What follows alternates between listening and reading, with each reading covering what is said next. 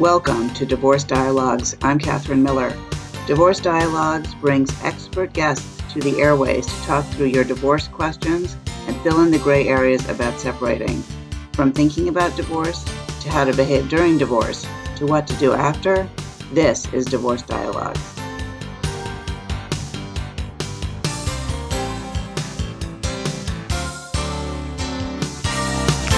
Welcome to Dialogue on Divorce. I'm Catherine Miller. I'm the founder of the Miller Law Group and a director of the Center for Understanding in Conflict. And I am on a mission to change how people divorce and help them divorce with dignity and respect. And my guest today is Gary Friedman. Gary is co-founder of the Center for Understanding in Conflict and a mentor and longtime teacher of mine, as well as an author of A Guide to Divorce Mediation, co-author with Jack Himmelstein of Challenging Conflict, and author of the much more recent Inside Out, How Conflict Professionals Can Use Self-Reflection to Help Their Clients. Thank you for being on the show, Gary, and welcome. Thank you, Catherine. I'm delighted to do this. And it really is a thrill, and it's exciting. And I have to admit that I'm a little nervous to have you on the show, since you were the person who, together with Jack Himmelstein in 1998, introduced me to the understanding-based model and the idea that we can really solve problems best by understanding them better and understanding ourselves better first. I thought we could talk a little bit about that and how it works and what your experiences are, if that makes sense to you.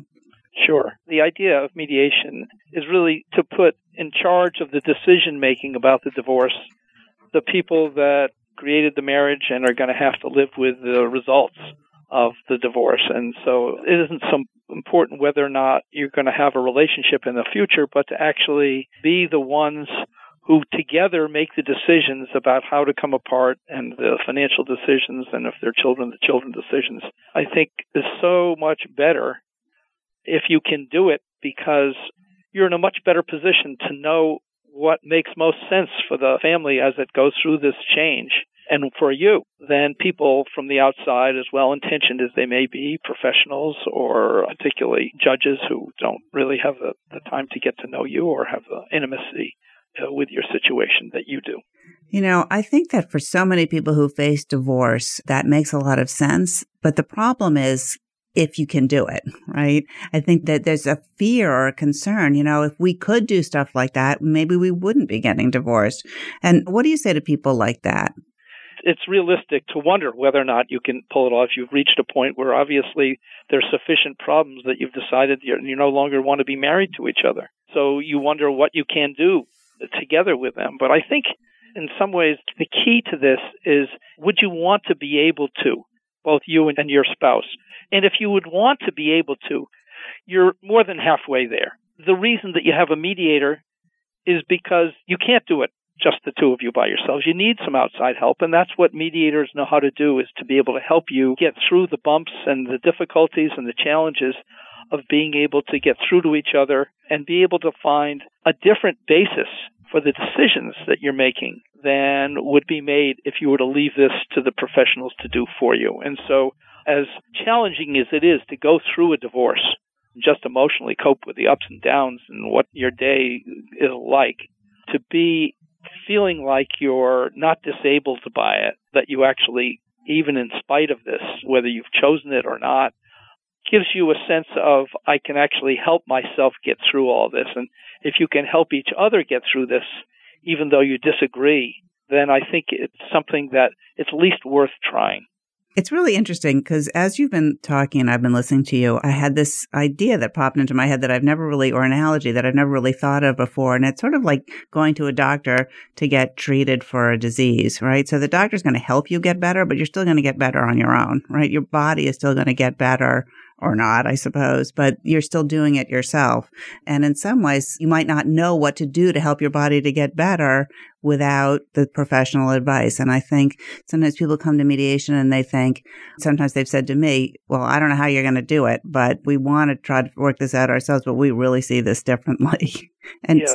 And sometimes, and of course, the differences are normal. And sometimes people think if they have conflict with each other, they shouldn't go to mediation, or they should only go to mediation if they're ready to compromise. It's not about that. It's not about compromise. It's about recognizing that you have a life that is going to go on.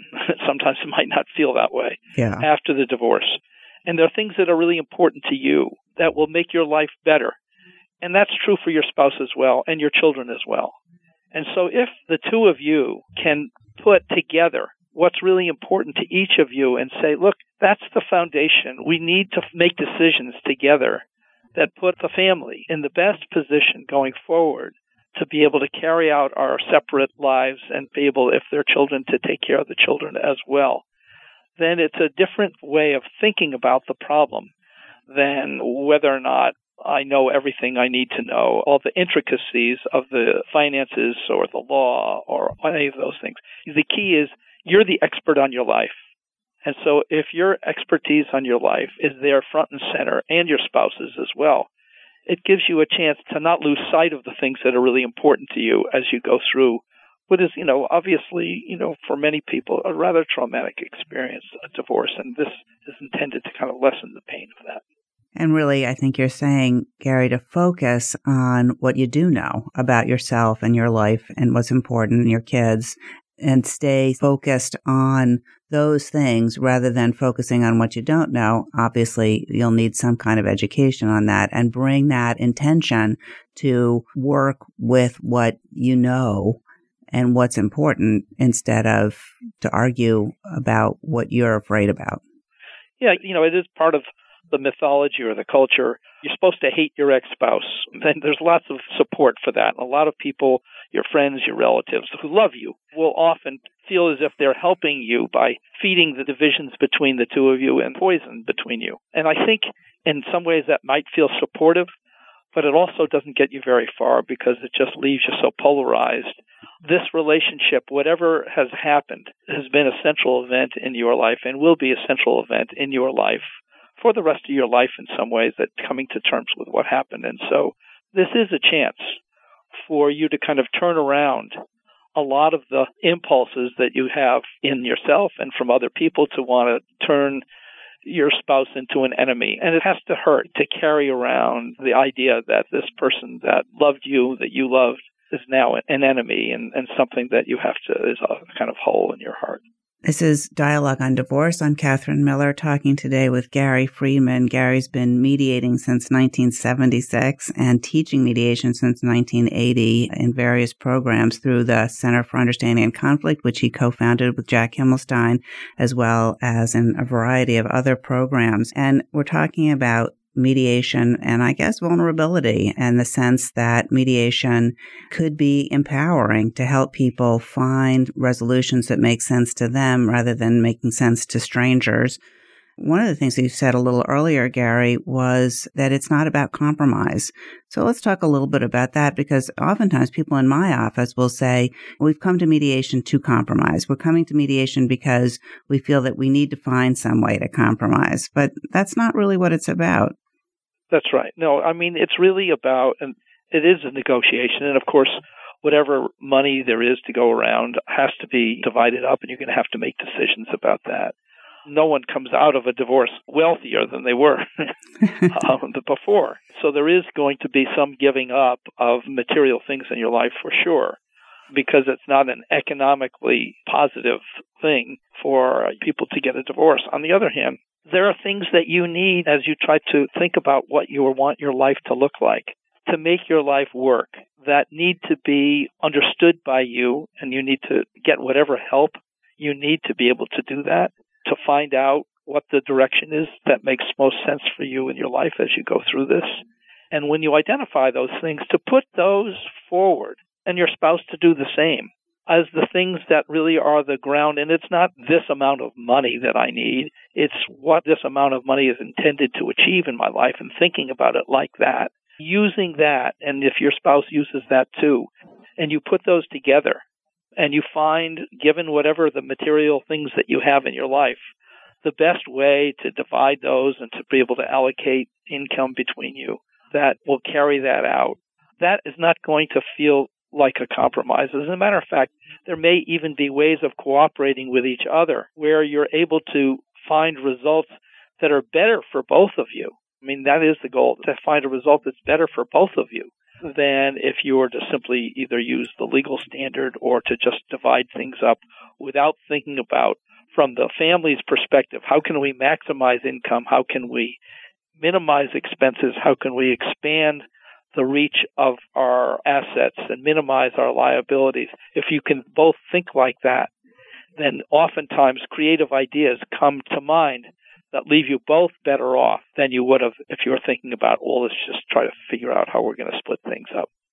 And I think that another thing that I've experienced is that when people let go of a competitive dynamic, they really know each other very well, way better than we're ever going to know them. And they are actually often able, in the right setting, to support each other and help each other to craft a resolution that does actually do that, mutually support them, each other, and the children. Yeah, in some ways, it is important, if you're going to consider mediation, to think this is somebody that I actually would like to be able to come to an agreement with if we can. But to reach a good agreement, you're going to have to be willing to disagree with each other too.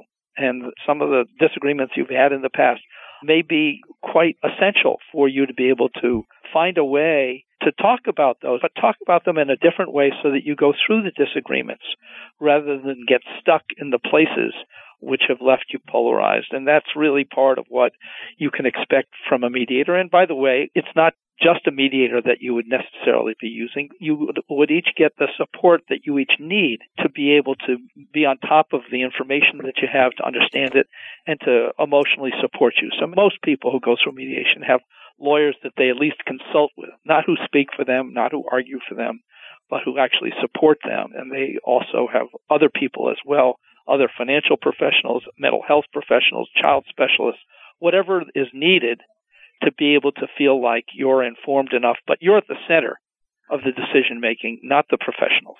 Gary Friedman, let's talk about what it looks like in the mediation room, because as you're speaking, I'm thinking that our listeners might be wondering, all right, well, how do you actually do that? Because that's the scary part, when we get to the disagreement. How are we going to be able to work it through in a way that's much more successful than what we've done in the past? Yeah.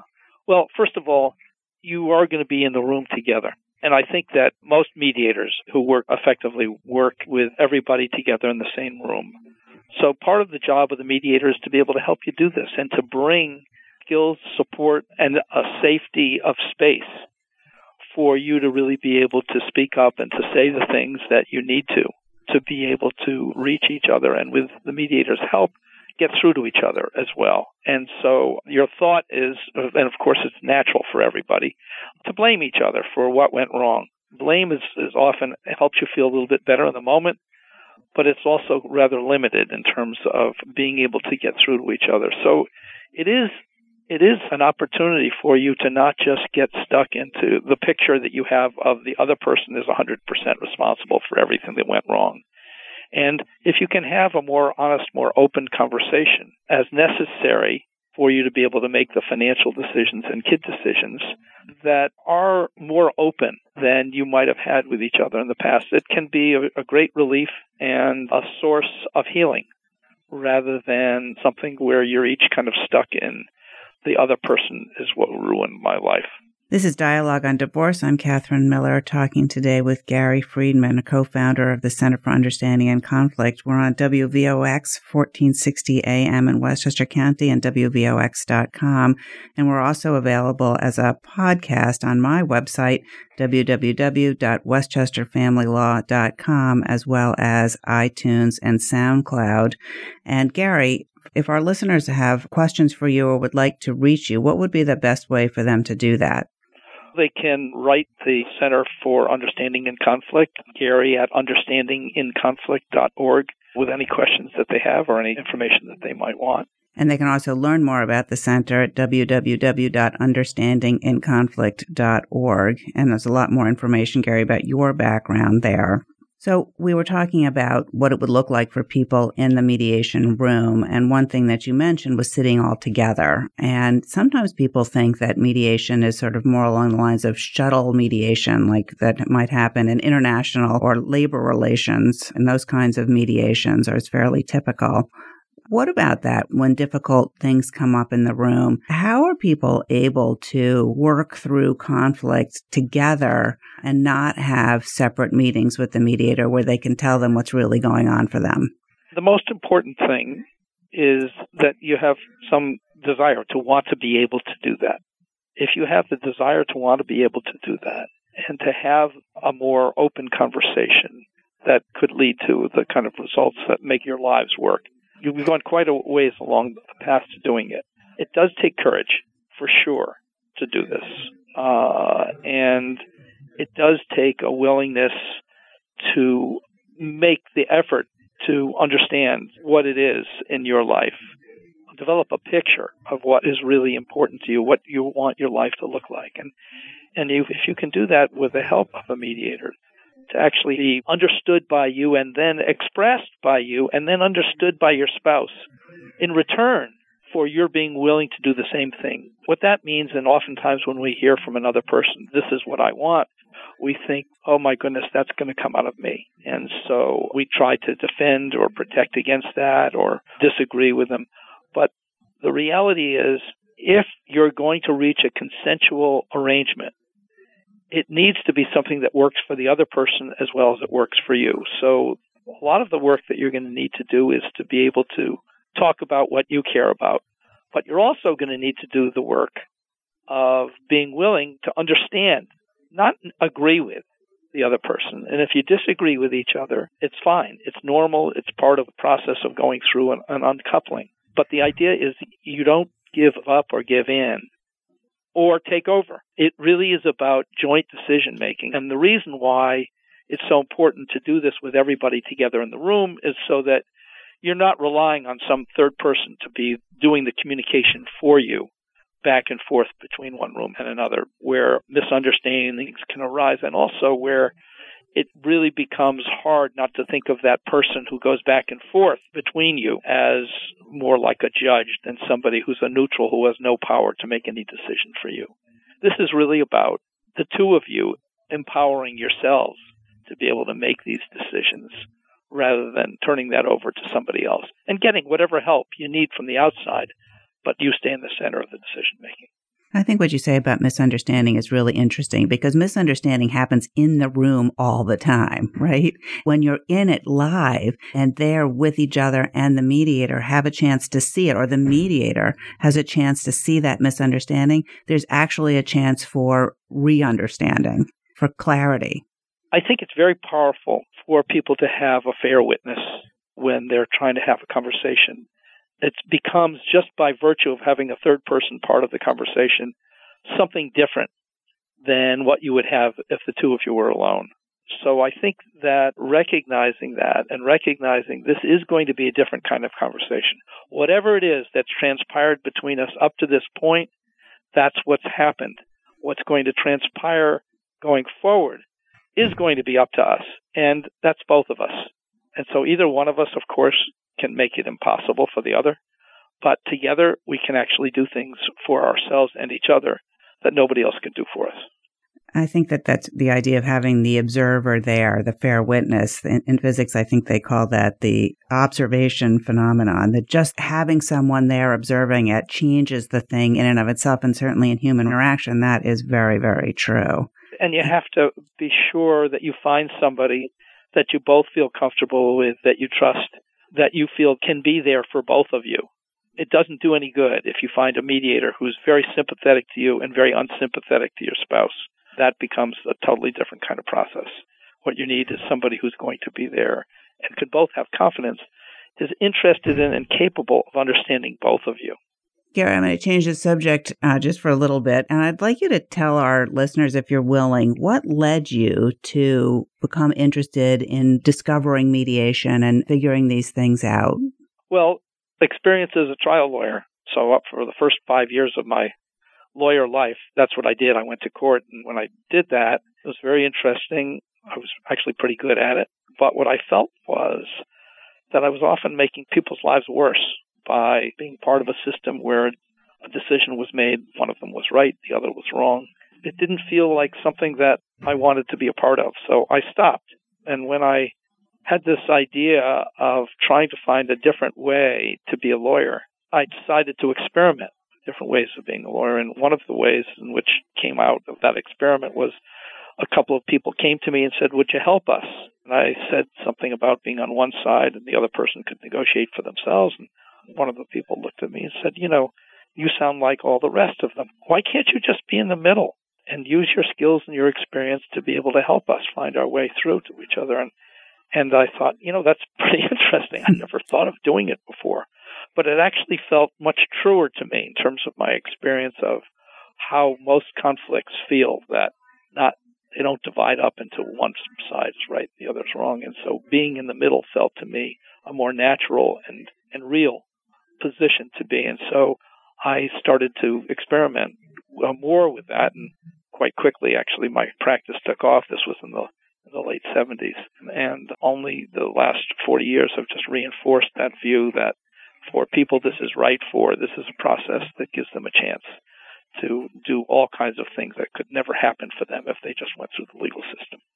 What have you learned that surprised you about people or about mediation in the 40 years since? Well, I'm surprised every day. I am. I've done thousands of these cases, and I have to say that I still find myself quite puzzled about what really makes for a relationship or a divorce.